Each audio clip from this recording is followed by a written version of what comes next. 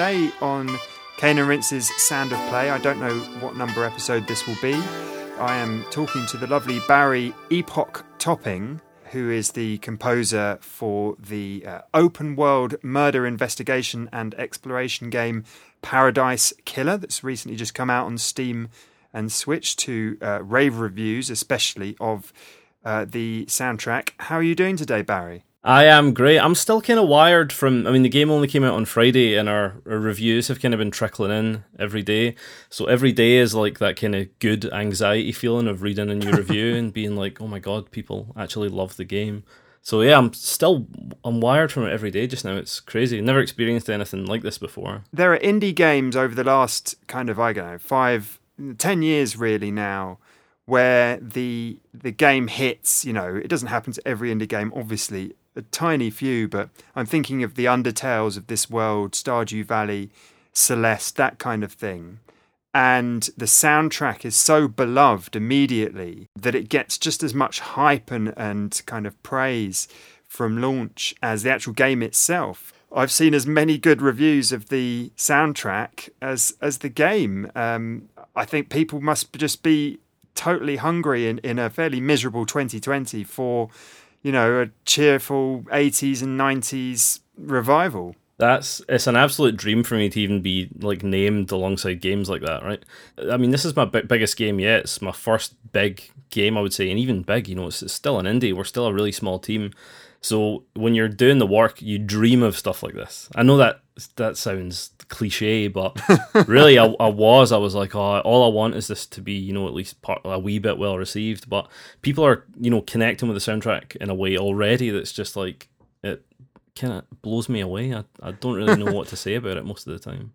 And the amazing thing that I just caught you saying on a YouTube video is that did you only start work on this properly in January 2020? Yeah, I think because of the way it works, Wendy's, by the time they were like, yeah, we can do a full soundtrack, they were already pretty far into development. They had their vertical slice, that sort of thing. So yeah, it was 6 months really is all the time I had to do it. I started demo in sort of October, November time, but yeah, I really properly got into it in January, and we were done by the end of May. So it was really only 5 months where the bulk of the composition was done. And that, I was doing sound design as well. So yeah, it was a lot of work. You hear so much about composers moaning about coming on at the end of a game project and music being an afterthought. But given the quality of the results, is there, would it be fair to say that compressed timeline helped kind of focus you and maybe make something with more energy than you might have done if you'd had longer? Definitely. Cannot tell you how much writing so many songs so close together enhances the whole, especially when you can come back to a song that you've not looked at for a couple of days while you've been working on 4 other songs. It's like the way all those songs end up bleeding into each other is, amazing. It's good for me because I was so raring to go. This is like a dream project for me, Paradise Killer. Like, I knew I could do it justice. The thing about the vision of the game is, like, it's crazy. It's like such a wild game, and it's so ambitious and different. I knew that I could do it justice. So all that stuff kind of really galvanized me, to be honest. I was doing it part-time. I had to take an hours reduction at my sort of day job to do this. And it kind of gets to the point where, I was at my day job, like demoing songs for this. It's fine. I edit videos. No one looks at my computer. So, but yeah, it was so good. It was very difficult, obviously, and it was a lot of work. But it was great just getting to sit down and be like, I know what I have to do, and really just doing it. Yeah, and that reminds me. Andrew Pralo, the Outer Wilds composer, I guess that was last year's, big indie game, and the soundtrack was a smash hit as well. But he started working on that 7 years earlier or something, and some of the tracks he wrote, the majority of the work on them was done 7 years, and then he came back to them to tweak them 7 years later, whereas this is the opposite, isn't it? It's all so compressed. And you've got on the lead track, which we've just heard, of course, coming into this episode, Paradise brackets Stay Forever. It's the kind of theme song of the game. It's the only vocal song on the game, and you've got vocals by Fiona Lynch and some sax by Fabian Hernandez and guitar by Thomas Temple. Did you write the lyrics for the song? I did. We wrote the lyrics sort of right at the start, when I'd played enough of the game and read enough of the lore and understood enough about it to write them in a way that was referential to the game, but not super obvious. I mean, it's quite obvious. It has the words paradise and killer in it, but I just wanted to give them a slight edge, because something I really like about Paradise Killer is there's like this satanic imagery undercurrent to a lot of the stuff. So there's a bit in Paradise Stay Forever in the middle about like sort of goats and crowns and stuff, and it was good writing that. Just a tiny wee bit of black metal, just a tiny wee bit. I love that middle eight with the lyrics. I put it up, I take it down, bring it back, leave it on the ground. In my imagination, you're referring to, it's a first person puzzle game, essentially, the player picking up an object, putting it down, and it just makes me think, you're just having a laugh, aren't you? I mean, it's so silly, and it feels like with the whole project, you can just be as absolutely silly and pay glorious homage to 80s synth pop, and there's just sort of no embarrassment about it, seemingly. I think the game itself is so fun and so, we always say luxurious. Every time we were submitting demos and I was talking to the guys at Kaizen, we'd always say like these songs are luxurious. And the game is like that too. It's very opulent. That vaporwave visual style is like that. I mean, you think people know what vaporwave looks like, but none of these places ever existed. Like, no one has an apartment with a spa and like marble columns in it. It's like such it's just when you think of opulence and luxury, that's the kind of thing that comes up. So yeah, when I started writing these tunes, they were no holds barred. And towards some of the tunes I started to write towards the end, the sails were fully unfurled at that point, and it was just go for it. My wife came in and Herbie listened to some of it, and she is an unapologetic fan of early Kylie Minogue. Yes. She just doesn't see the chintz and the cheese of it. She just loves it. But there's so many influences across the album, and it seems to me whether this game is and this soundtrack is post-ironic or ironic or not ironic at all, in complete earnest, it doesn't matter. It's just fun.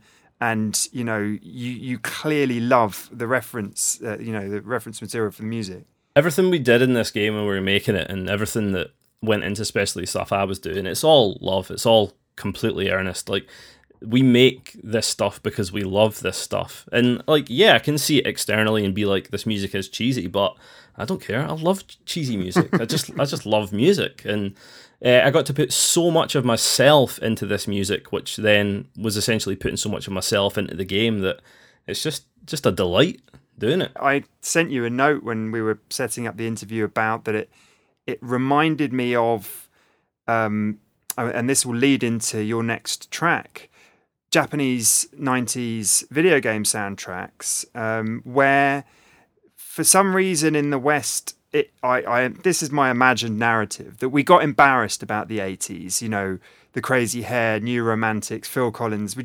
wanted to wash our hands of it, and it all seemed so cheesy and unfashionable. But somehow in Japan, and especially in video game culture, the musicians and composers working, as they transitioned from chiptune to Red Book Audio, they just went full out. Like cheesy was not a word that even occurred to them when it came to like Celtic folk or cheesy pop or slap bass on funk or just whatever it was. They just went at it full throttle, and it reminds me of that. Do you want to just intro what your next track is? Yeah, this next track is called Underground Cave. It has such an unassuming name, right? And it's from the PC Engine CD re-release of Dragon Slayer: The Legend of Heroes 2. Now, this is particularly funny to me because Dragon Slayer 2 has this. It's that in between 8 and 16-bit graphics. It's like really early 16-bit graphics from the original PC Engine. It's one of those RPGs where you play in a tiny wee window on the screen. And for a game like that, with this simple RPG style, to have music like this it's everything I love about that, PC Engine CD, Konami arcade games of the 90s that are just like so unrestrained in their production style. And I think this is an absolutely killer track from that era. Great stuff. We're going to listen to a little bit of Underground Cave from Dragon Slayer: The Legend of Heroes 2.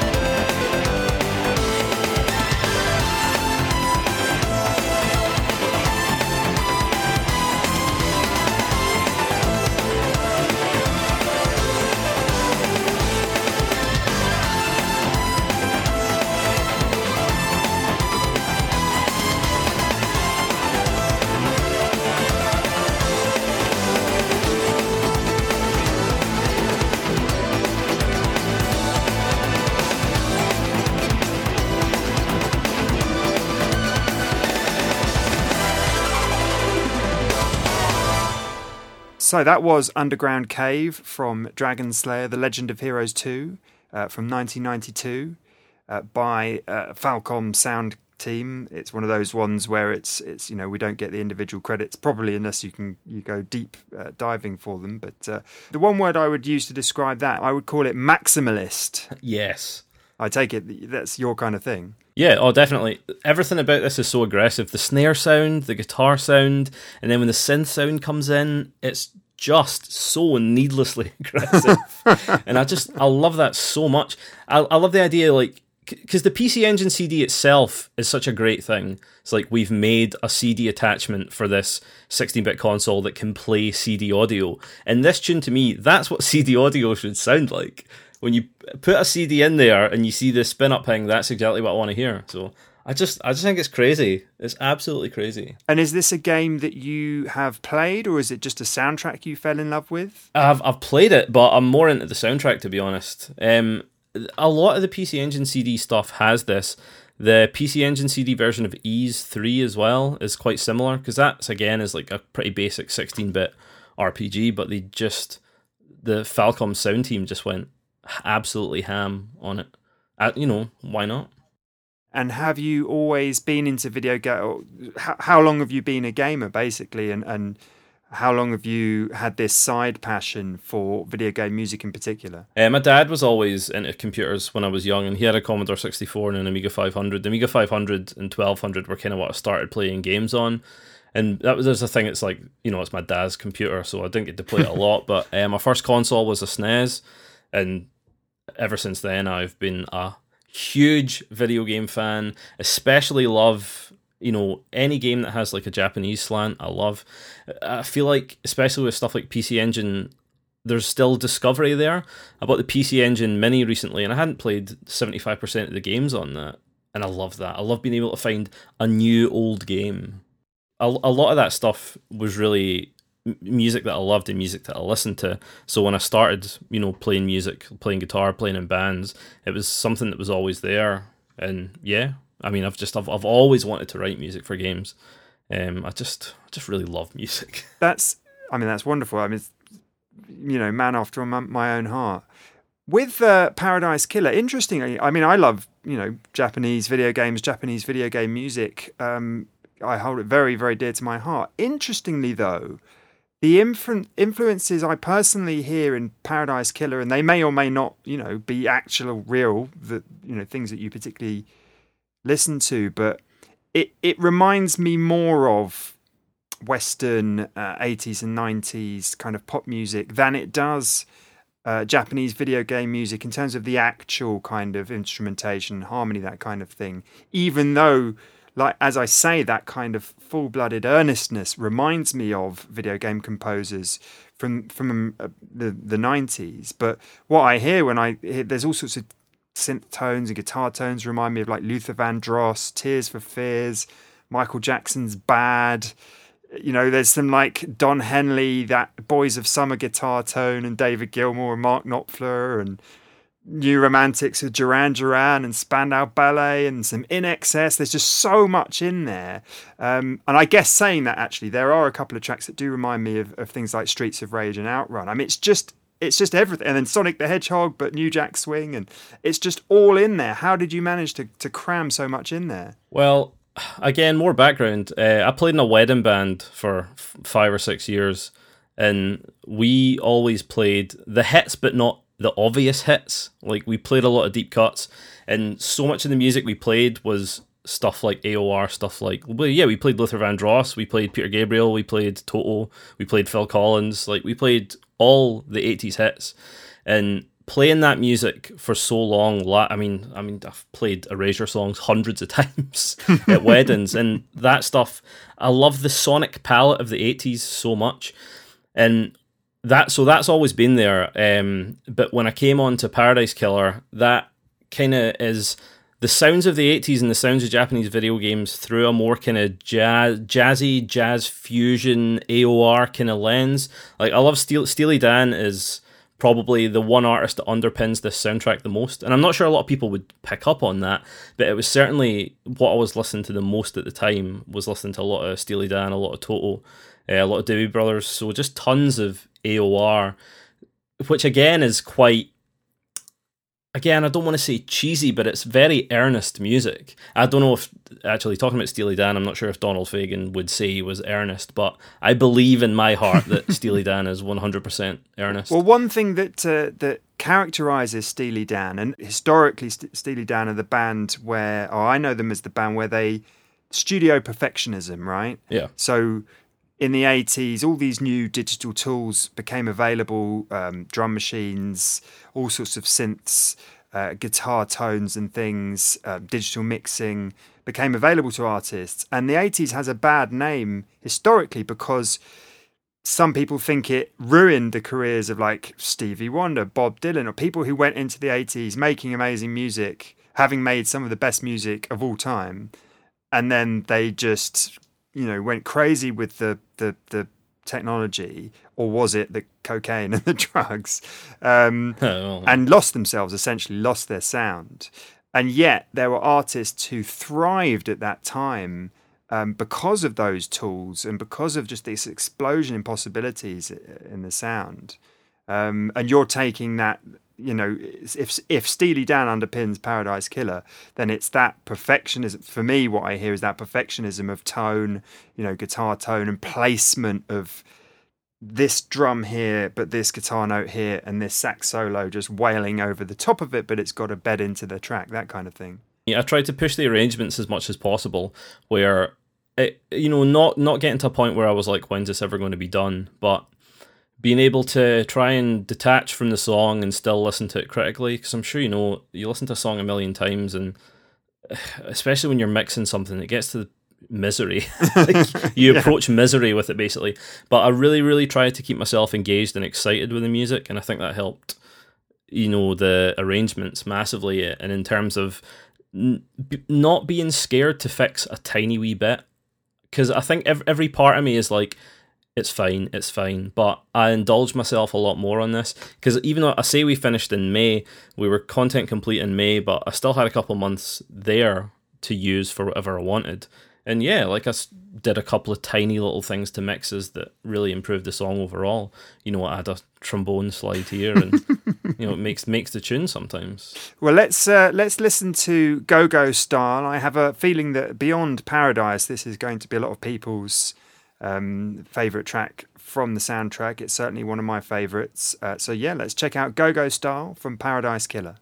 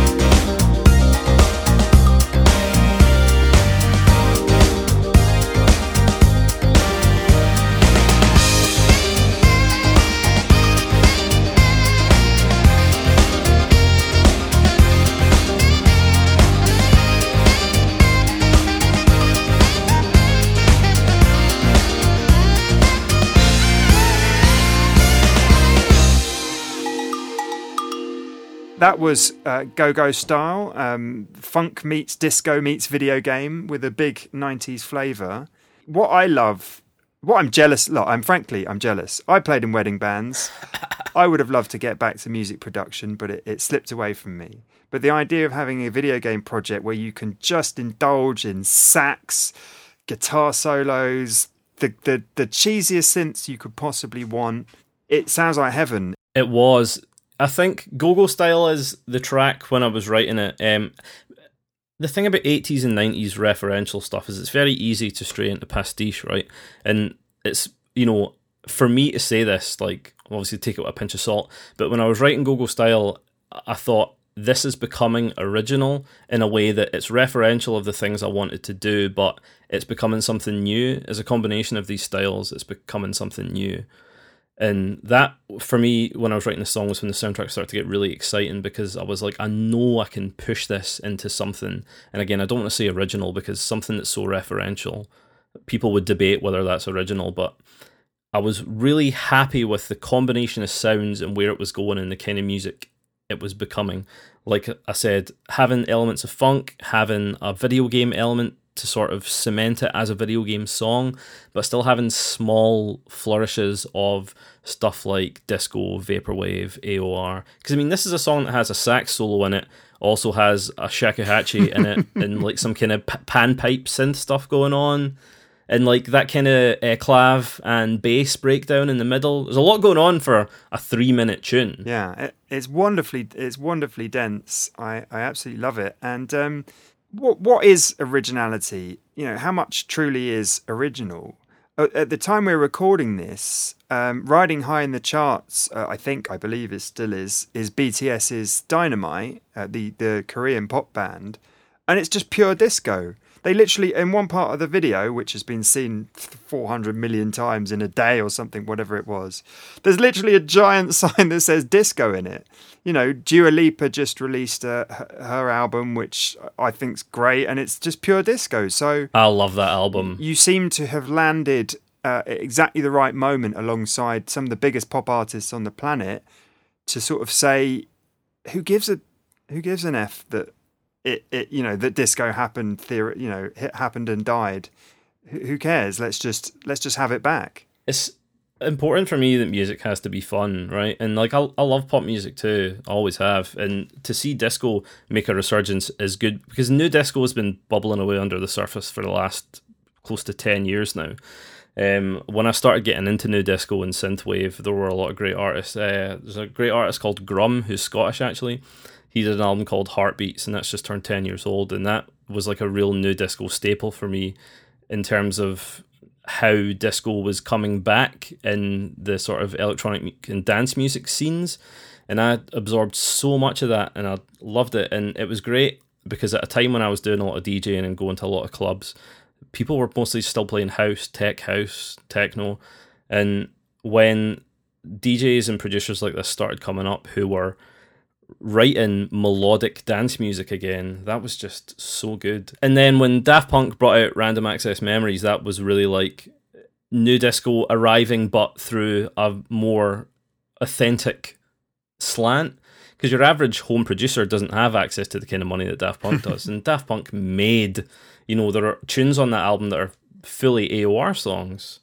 And then that, the way I saw that is that kind of bled over into more pop music, and then synthwave kind of came up and that bled over into pop music. There are songs like I always say Do What You Want by Lady Gaga. That's just a synthwave tune, and it's a great tune and I love it. And so much synthwave infected the mainstream, and it's not really going anywhere because disco's been around for a while in pop music now, but it's like you were saying about Korea. There was a lot of Korean bands who were doing like great disco tunes. I remember a Kara song from a few years ago called Mamma Mia that's just a proper disco stomper. And it's so good to see like upbeat melodic music getting such a big resurgence. And I think a lot of that stuff has obviously influenced the big producers like even like Max Martin. Yeah. And that.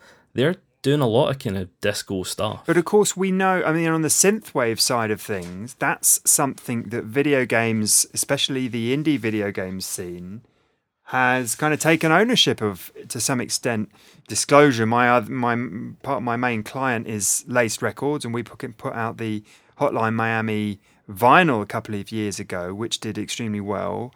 And that game came out in 2012 and was sort of heralded as, this as the, I don't know, it didn't start synthwave or anything, but it was a compilation essentially of artists, cool underground artists on SoundCloud that the designers really liked the sound of. Some of it was hip hop, some of it was, really drugged out stuff, but some of it was this fantastic synthwave, and they doubled down for Hotline Miami 2.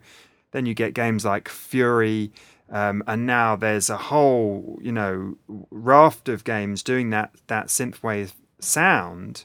And I should imagine that has bled over now that video games culture is so massive and does intersect with, pop artists and hip hop artists, and everyone plays games and everyone listens to music, and it's just a big melting pot, isn't it, at the moment? But particularly that synthwave sound feels to me like it belongs to video games just a little bit. Yeah, definitely. Obviously, the synthwave scene was around before them, but Hotline Miami and Kavinsky's Night Call from that movie Drive, yes, and the movie Drive itself, those two things were what pushed the synthwave scene over, and now the synthwave scene is huge. I see on synthwave producer groups and forums, people who were previously producing EDM being like, "Oh, I'm switching over to synthwave." Well, it's such a weird thing to say. It's like, right, I'm jumping ship. EDM's not popular anymore. But I think, because before I came to Paradise Killer, my last project was I put out a synthwave album. It's kind of loosely synthwave. It's very video game influenced, but like I was getting a bit down about it when I was coming towards the end, because it was when synthwave was getting really cynical. I think Muse put out an album that was like, "Oh, we're wearing shutter shades and there's a projected highway behind us and all that stuff." And I was very like, "Ugh, have I missed it? Have I missed my chance to make an impact?" But again, that stuff doesn't matter. It doesn't matter, because if I put it out and it did really, really well, and I was just delighted that people liked it. But it was weird how, and I imagine it's worse now, how saturated the synthwave scene got because it just became popular, and it's such a nerdy thing to become popular as well. Well, does this take us nicely onto one of your tracks that we might have brought in later? Is it Vanguard? Vanguard X1 was from, it's not strictly from a video game, right? But it's from an album I put out a couple of years ago.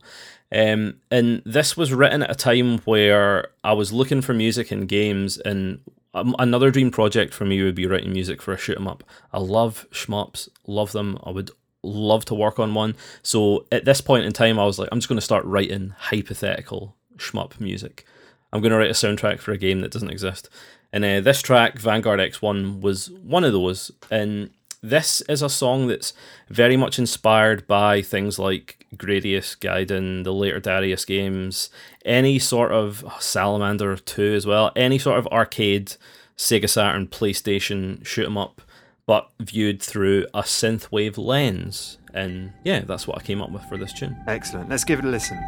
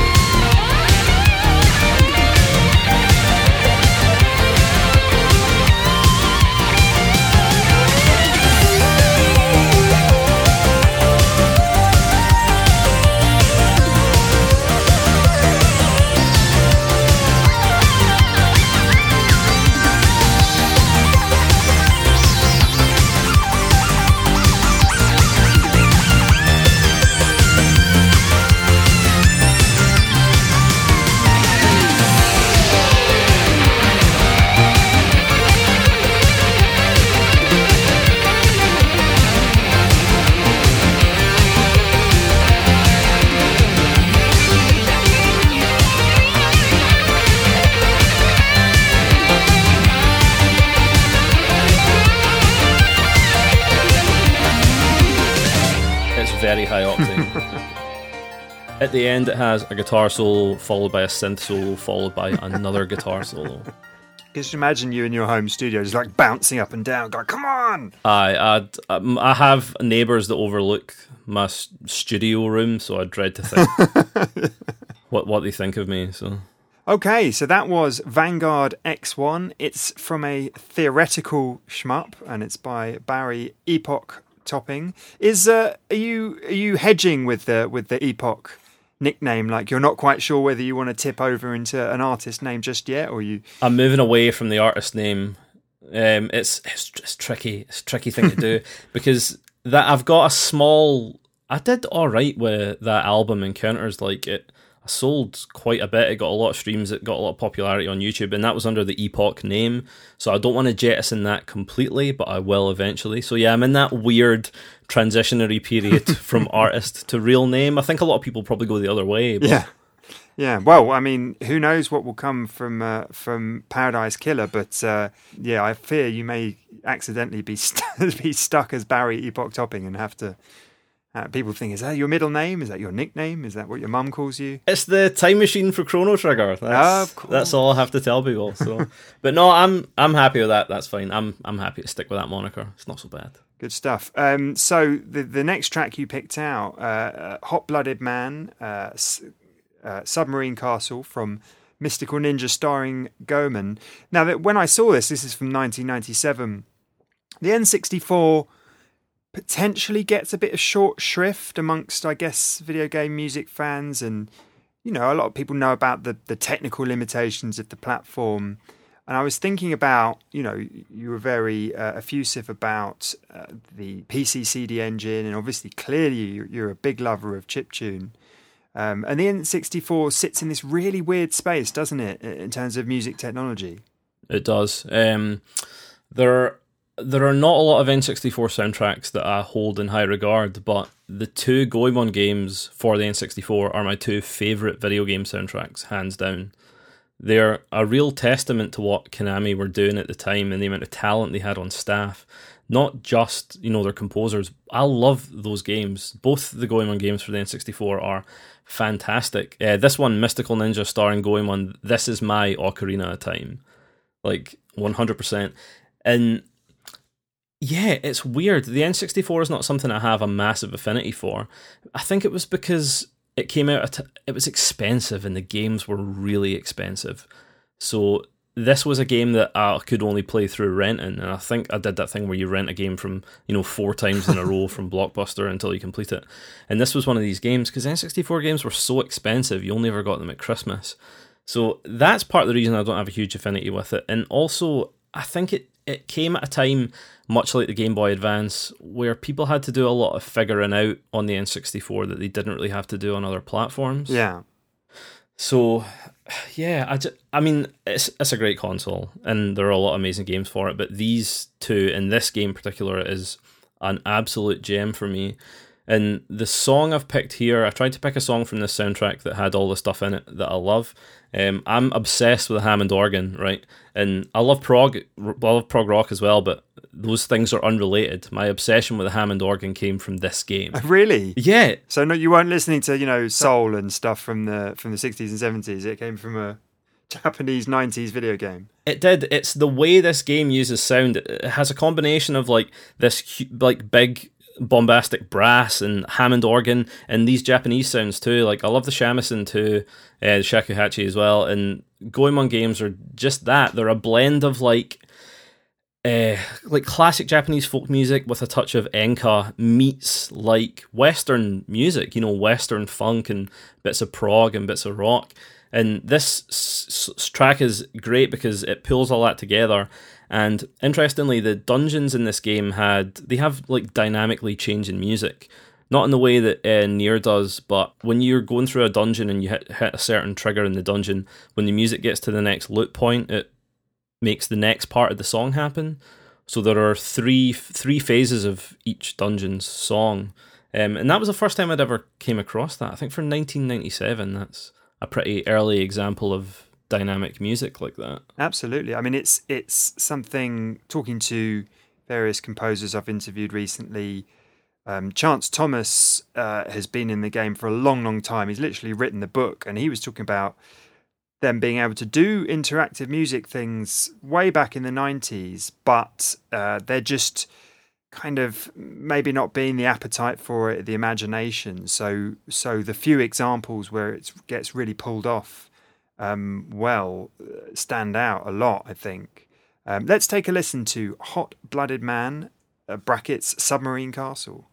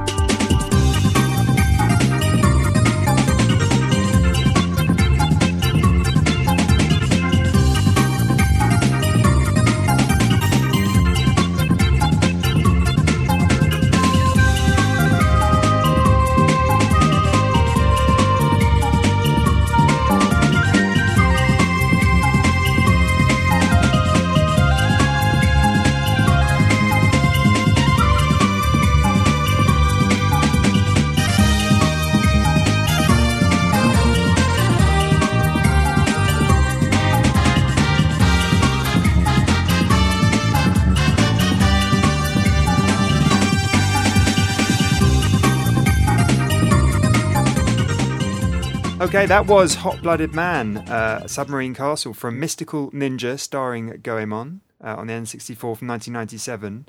A word that's come up twice now, Barry, is fusion. Yeah. And I think, if anything, from this interview, from your work on Paradise Killer and your clear, deep love of all these games, is that fusion is the real key word, isn't it? And that's something that as we've discussed, the Japanese video game composers sort of kept alive, didn't they? They carried that idea of fusion all the way through, even during the years and decades where video games were kind of written off as silly and childish and, toys.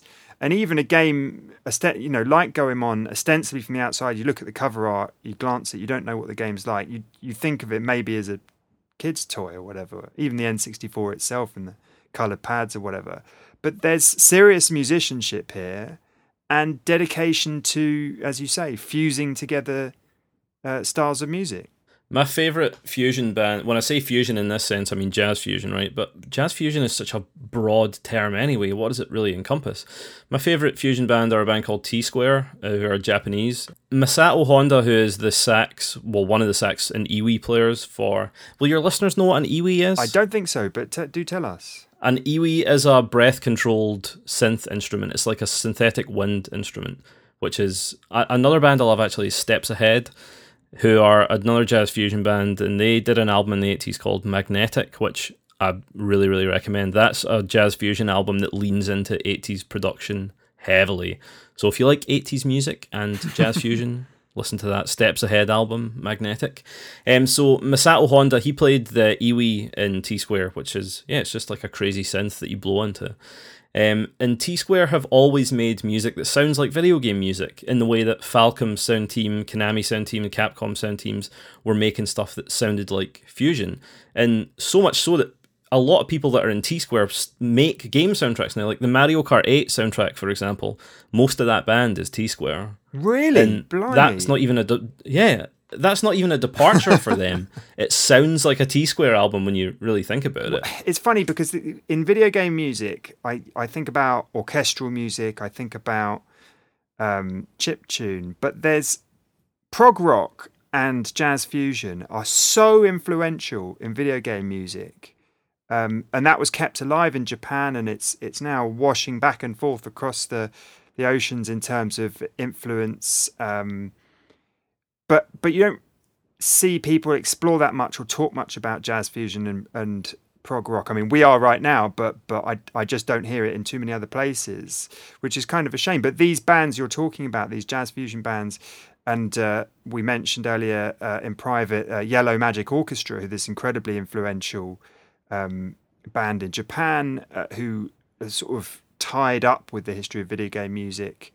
In Japan, video game music is pop music to some extent, isn't it? It is, and the sort of Venn diagram between video game music and anime music as well. So there are a lot of people who are writing for anime who are now writing for video games, which, it makes sense. It's baked into the culture there, almost music that sounds like that.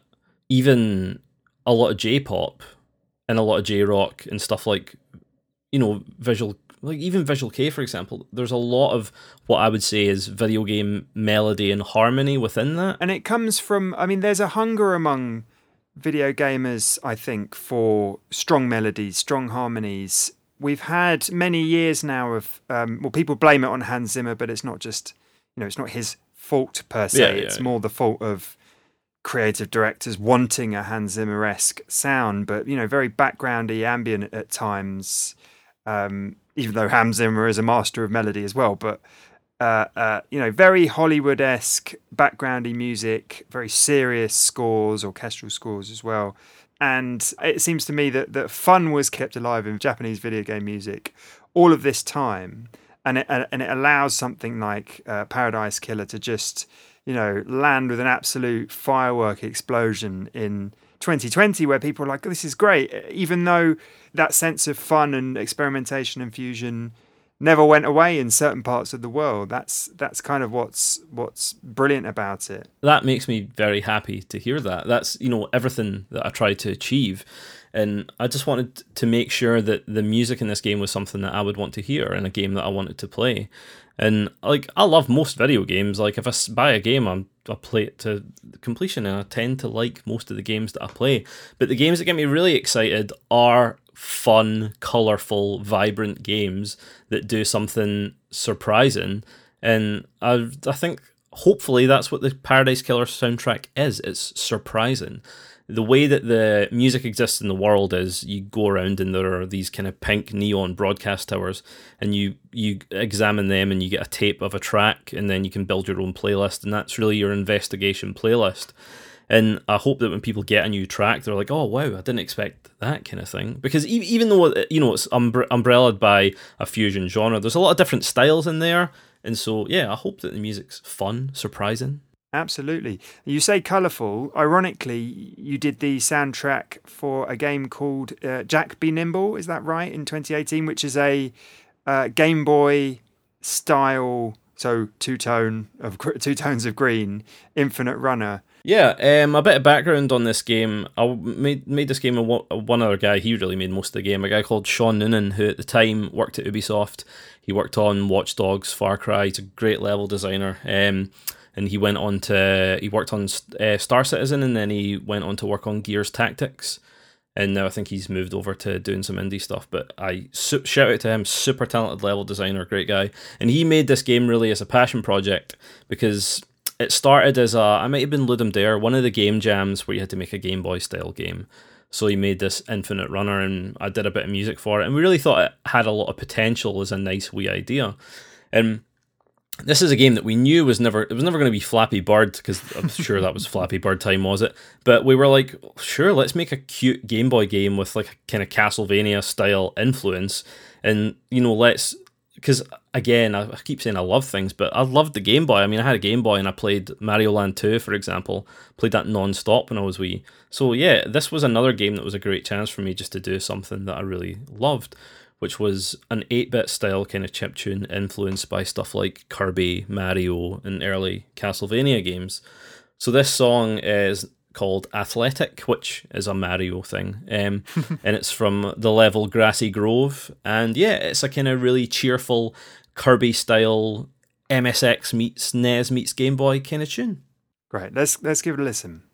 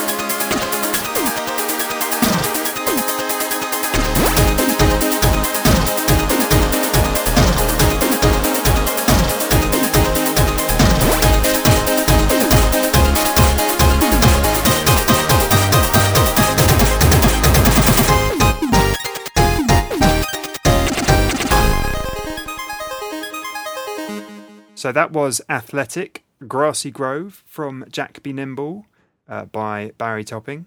So the chip tune, I've been going back and forth on this. Chip tune was not my era of gaming. I kind of came to video game music and video games properly the first time around 97 with Final Fantasy 7. I'd played loads before that, but that's kind of when I fell in love with it. I tell a lie, Streets of Rage 2 super caught my ear before that as well, I guess. But that's fine. Final Fantasy 7, I have to say, what a place to start, though. Yeah, well, and Streets of Rage 2, which is in some ways as much techno as it is chiptune. But this track is properly retro chiptune, and I would say that was a bit different from what I've been calling post chiptune, which is where people are using the aesthetics of chiptune, the aural aesthetics, textures and instruments, but it's all software synths, and they're breaking the rules of chiptune, whichever console you'd be trying to emulate, whether it's the Game Boy, the or the SNES or whatever. it doesn't matter what things are called, but there's a strong love for chiptune. That's its own scene now, isn't it?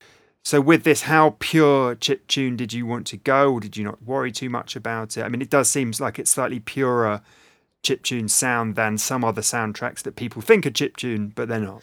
It's not that pure. I don't have the head to use trackers. Like, I love that stuff, and I wish I could sit down and make myself learn how to use a tracker. But I just applied my own composition method to chiptune sounds, and the only way I tried to keep it a bit authentic was by limiting the amount of tracks. Was like, you know, a kick, one kick sound, one snare sound, one hat sound, and then 5 or 6 synths. So I really tried to give myself a limited palette of sounds for the game. But it's not none of it's coming off hardware. None of it's super authentic. It's all software synths. But that's fine. I don't mind that personally. But yeah, I just didn't want to add in sounds that weren't really appropriate for that style of game, really. But so a wee bit authentic, I'd say, a wee bit authentic enough, definitely. I mean, it's not like the audience are particularly going to be judging you on whether you added a second kick sound. I don't know. Those people do exist. Shout out to those people. Shout out to those people. I'm a bit embarrassed. The Castlevania series is another, it's just a gaping black hole in my gaming experience, really. But people just love that the music of that series, don't they? It's so influential, and it's been through so many different styles, from quote unquote proper chiptune, and then you fast forward to Symphony of the Night, and then big orchestral stuff. I don't actually know the Laws of Shadow soundtrack very well, but I'm guessing because of its era, it's orchestral, whatever. But yeah. What appeals to you about the Castlevania series music? First, you have to ask what appeals about Castlevania, and it's a guy with a whip whipping the shit out of skeletons. That is as good as video games gets. That is video games. I never played Castlevania when I was young. I think the first Castlevania game I played was maybe only about 10 or 15 years ago, but it was just like, it's like something happening to you. It's like rock music as a video game. It was just such an intense experience for me to be like, yes, this kicks ass. So when I went back and started playing Castlevania games, there is so much music there that is all so brilliantly spooky and campy and just like rocky. Like the chiptune especially is like, it's like listening to rock music sometimes. I think it's funny actually, I noticed that Phantom of the Opera and Castlevania came out the same year, so that was a big year for that kind of, I don't know, where did the pipe organ equals vampires thing come from? I guess like Toccata and D is the classic vampire organ tune, right? But Castlevania just obviously took that and was like, yeah, we're just going to make a whole series out of this. We're going to make 30 years worth of great games out of this. And the song I've picked here is from Akumajo Densetsu, which was Castlevania 3 over here. But of course, we didn't get the VRC6 sound chip, whereas that one did. And this is like that game is such a masterclass of that sound chip, because all those soundtracks are like NES Sound Plus. This one really is like, I just love how huge it sounds. One of the last songs in it when you fight Dracula is like, it's like thrash metal. It's like some 3/4 thrash metal chiptune song.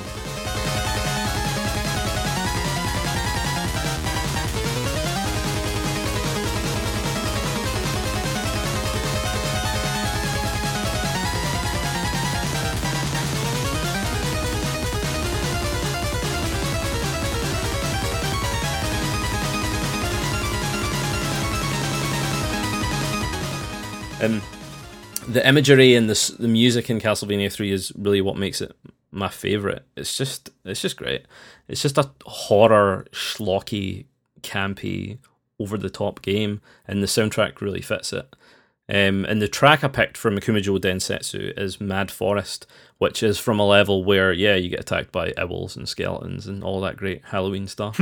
Excellent stuff. Let's give it a listen.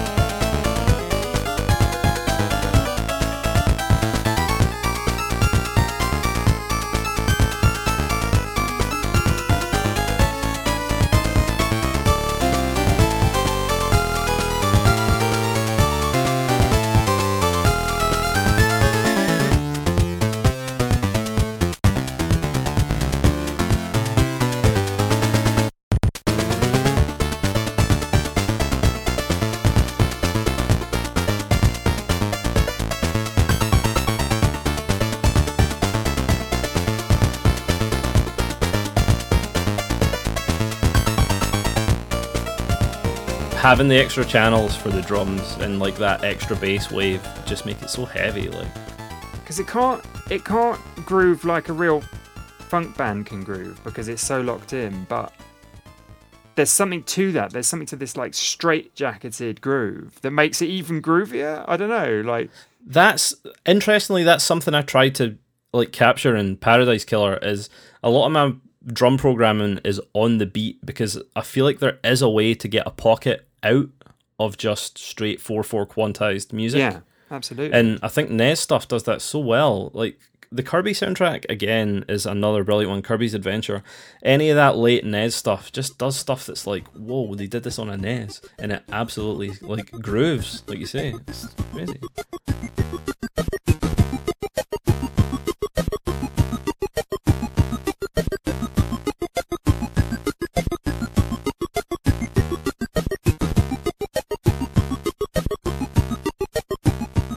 Completely separately, I had been listening to an album called Voodoo by D'Angelo, which is sort of heralded now as an R&B masterpiece, and Questlove, who's one of the members of the Roots, the drummer, drummed on that, and his whole thing is playing super accurately like a drum machine, but then an element of his drum patterns is always off. Really super swung, so it's got this really strange sound, like a drum machine malfunctioning or something. But of course, it's such a deep pocket. It's such an amazing groove.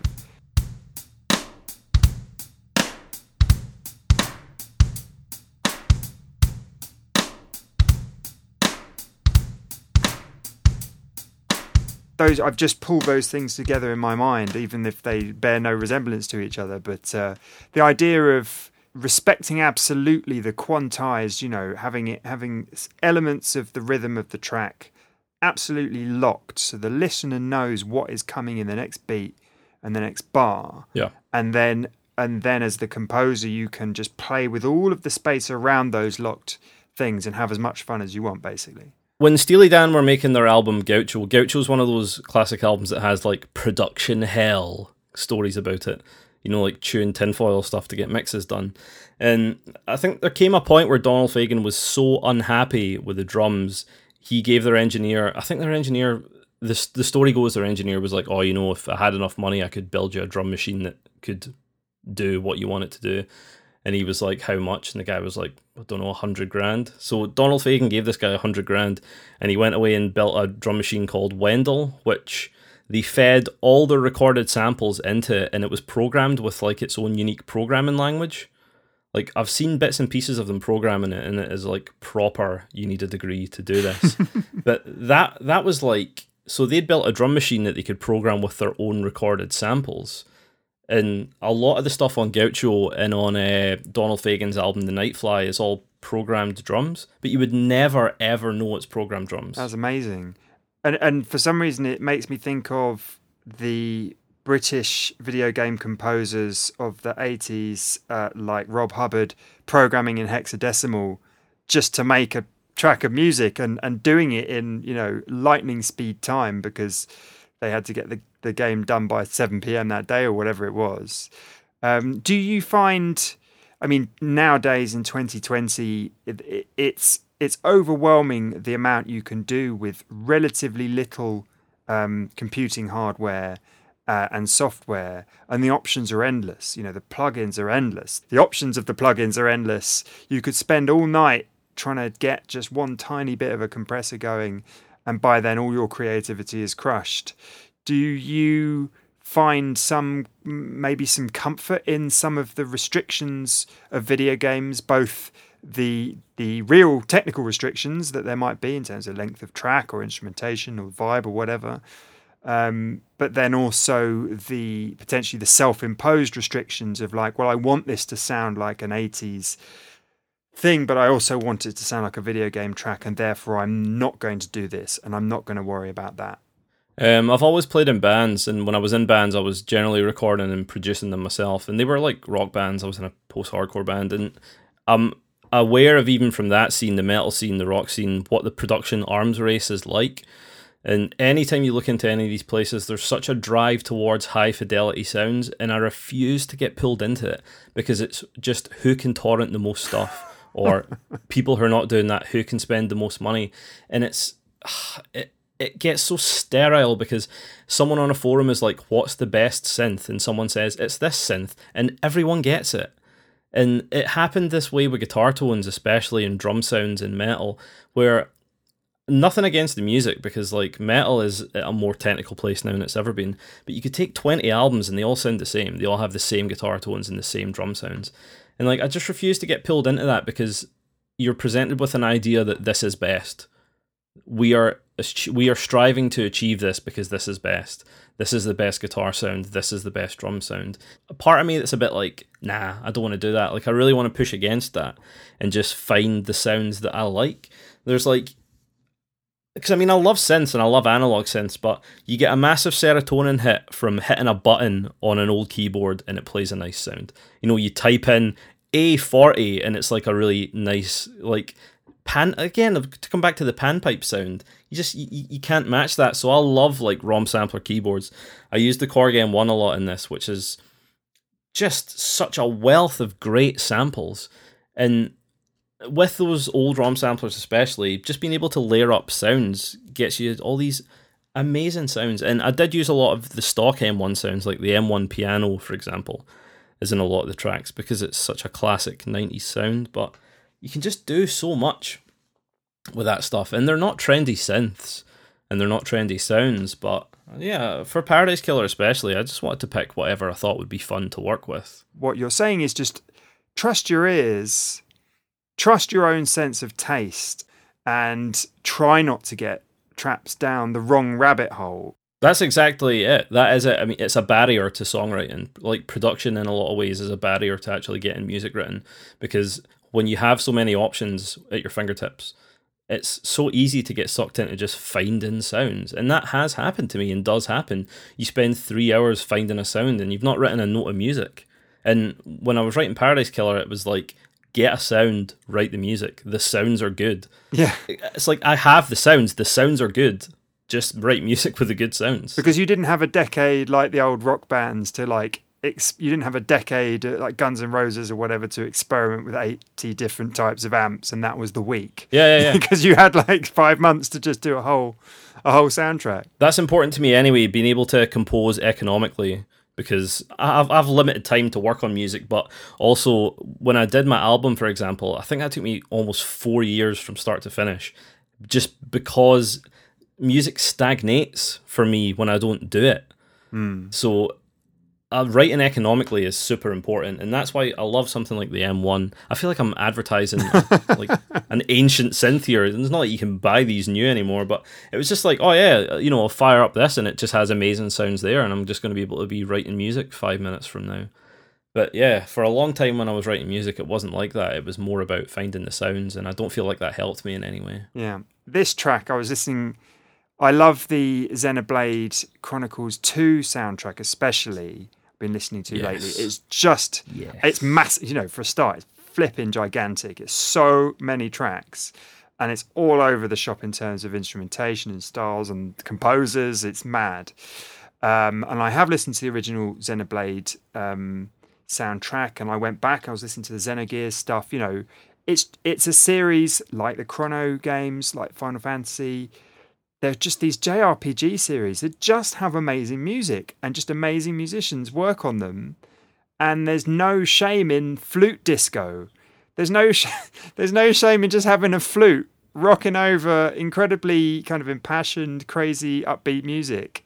I believe this track, is this a recent DLC track? Is that right? For the updated version of the original game for Switch? Yeah. It is. It's from Future Connected, which is the epilogue for Switch. Xenoblade Chronicles is my number one favourite video game ever. I love it. I love everything about the series, but Xenoblade is the one for me, right? And the soundtrack for the first Xenoblade is great, but it's a little reserved in places. And Xenoblade 2 is when they were just like, nope, just go for it. Like, the limiters are off, let's go for it. And then that kind of bled over into Torna, the DLC for that, Torna the Golden Country. That leans into like super acoustic jazz stuff that's amazing. And then the guy that wrote a lot of the Torna music, Kenji Hiramatsu, he's part of Ace Plus, who do a lot of the Xenoblade music, but he sometimes gets credited on his own. And then, so this is the most recent example of where the Xenoblade series music is going. And when I heard it, I was so excited. I felt like I was going to cry. It's like Xenoblade has disco battle music. Yes. And the more you listen to the whole, it has that huge synth bass. And then there's that part towards the end where it just keeps changing key and the choir comes in. And it is just, like you were saying earlier, it's like, it's maximalism in a sense. Because in terms of the composition style, there's so much going on, but it's such a tight disco ensemble. And I can't believe that's where we are for JRPG battle music.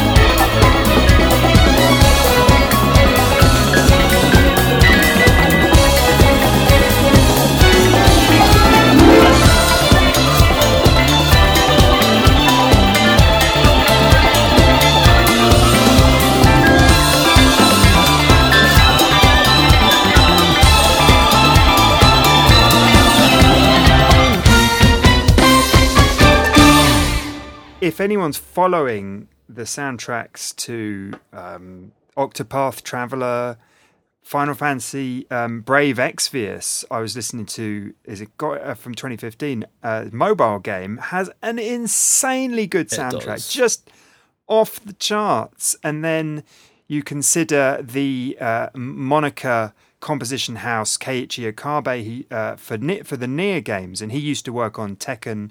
I think these are, I would broadly generalize, I'm totally guessing here, that these are musicians who used to work on as part of these sound teams at the bigger Japanese publishers and have now kind of freed themselves and to some extent have their own kind of composition companies and their own junior staff, a bit like the Hans Zimmer model where it's him but he's got, you know, his army of people. I don't know whether that's right, but anyway, they all seem to be having a bunch of fun, don't they? Over at Nintendo, at Square Enix, these house bands, and on these, they say. I was talking to one of the Borderlands. He's a former Borderlands music director for Borderlands 3, Raisin Varner, and he was always saying that on the DLCs they got to be the most free with the music and have the most fun and do the most wacky stuff.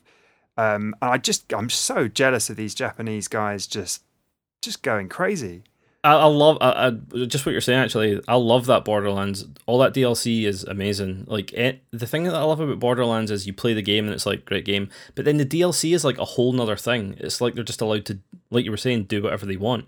And yeah, the music in the DLC is so good. I love it.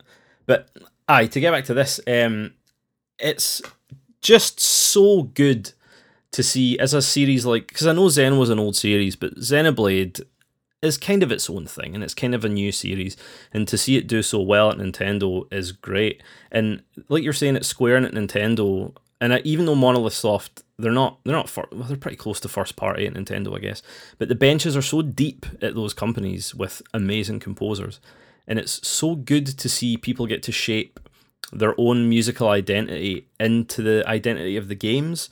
Ace Plus, for example, and Kenji Hiramatsu, they're composers that have done a ton of stuff, but to me they've done their best work on Xenoblade and continue to do their best work on each subsequent game, and it's so good to get to see music grow with a game in that way. And you talk about deep bench, when you've got Yasunori Mitsuda as your, centre forward, your lead striker, and then to be able to back him up with as much talent as they do. I mean, it's embarrassing how good JRPG soundtracks have been over the last kind of 5 to 10 years. But they're so vast and sometimes a bit difficult to get hold of that I worry that they're passing people by a little bit. But, something huge like Final Fantasy VII Remake is going to get people's attention and people are going to pour over the music, and that is a great soundtrack and does lots of different things, but I fear that that will be remembered where Xenoblade Chronicles series, and especially Xenoblade Chronicles 2, should probably be kind of held up as, some of the best of the decade alongside Nier Automata, Octopath Traveler. I mean, it's crazy. A thing I wrote on the original notes for this track, it says extremely lavish here, but I originally wrote extremely expensive because this music sounds so expensive. It's cinematic, but in a tuneful way. Yeah. And that is exciting to me because it pushes music in the same way that I think JRPGs push video games. And I know a lot of people don't think that JRPGs do push video games. Yeah. Because people think, they're stuck in sort of their usual tropes and they've not really changed a lot. But for all its sort of mixed critical reception, I think it did pretty well. Xenoblade 2 is a game that I love because there's so much to it. The battle system is almost arcadey in a way. Like, there is so much about positionals and about timing, and it has like a rhythm game kind of flow to it. I really think that a lot of Japan's best work ends up in JRPGs. And I know that they tend to be the most well-received of Japanese games over here. Or maybe not as much anymore, but yeah, it's just crazy to me, like you're saying, how good a lot of the sound, the audio and the music is in these games. And I don't know, because of Japan's way of distributing music, it's not readily accessible. I let someone hear this track and they were like, right, I'm buying that game off the back of this track. And when their soundtracks are this good, I just wish they'd be front-loading them a bit more, for marketing purposes, if anything. if you look at what you're talking about earlier, Mario Kart 8 and 3D World, they were two big jazz soundtracks on the Wii U. How could you get those? Nintendo points. You had to spend your Nintendo points, and that was the only way to get a physical copy of the CD. And that's the most Nintendo thing, right? I know that a person we know and work with, Sebastian Wolf at Materia Collective, his big thing, I mean, he screams it from the rooftops to video games companies, get your music out to fans day one, just get it out to them. Yeah. Don't hold it back. Don't be precious about it, because it's a way of promoting your game as much, and it's great creative work in and of itself, and those composers deserve the credit, and they deserve to be celebrated. And I have a feeling, Barry, not to blow smoke up your ass, but I have a feeling you're about to join. I know it's only been a couple of days, but the praise I've been seeing for Paradise Killer suggests to me that you're about to enter a sort of a bit of a top tier of at least indie game composers. I'd love to know how that kind of feels, and whether all of the 5 months of cheesy synths and slap bass, I can't remember if there is slap bass, strat guitar tones, screaming saxophones.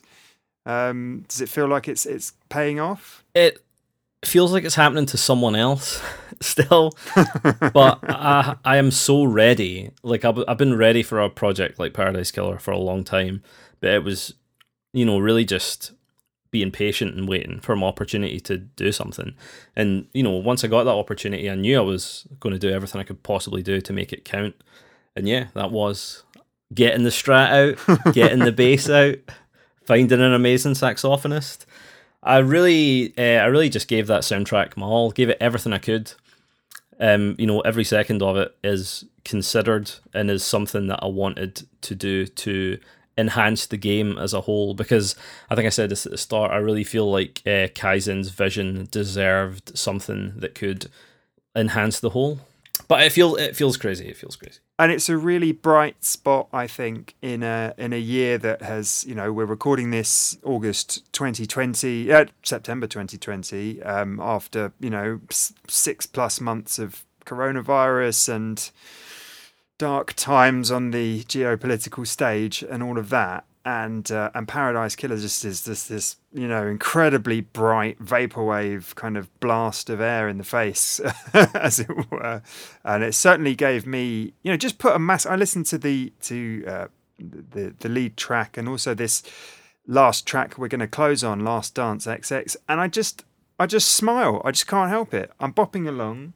My wife's enjoying it, and she has completely different taste in music to me. So if you can unite us in something, then you must definitely be doing something right. And I swear to God, you're definitely brightening people's lives in what is not necessarily the brightest of times. You're going to make me cry if you keep saying stuff like this. Man, thank you so much for saying that. It's amazing to hear stuff like this.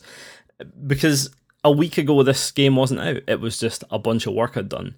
And to have it out there now and have people reacting to it the way they've reacted to it it just feels amazing. It is the best feeling, and I am absolutely delighted that people are enjoying it. Even if they're enjoying it a wee bit or if they absolutely love it, I am just so happy people are getting something from the music. Great stuff. Well, we're going to close now. Thank you very much, Barry, for joining me. Good luck. I hope the great reviews keep coming in, and you managed your mind manages to float back into your body. You can actually enjoy the experience somewhat, and yeah, all the best. Let's play out with Last Dance XX from Paradise Killer, which everyone can pick up on PC and Switch. I imagine it's coming to other platforms later on soon. It tends to be the thing, and we've got next gen coming as well, so I'm sure the guys are thinking about ports and stuff like that. So I definitely recommend everyone check it out. Grab the soundtrack on Bandcamp. Doesn't matter if it's on Spotify by the time you hear this. Just grab it on Bandcamp anyway, because it's the right thing to do.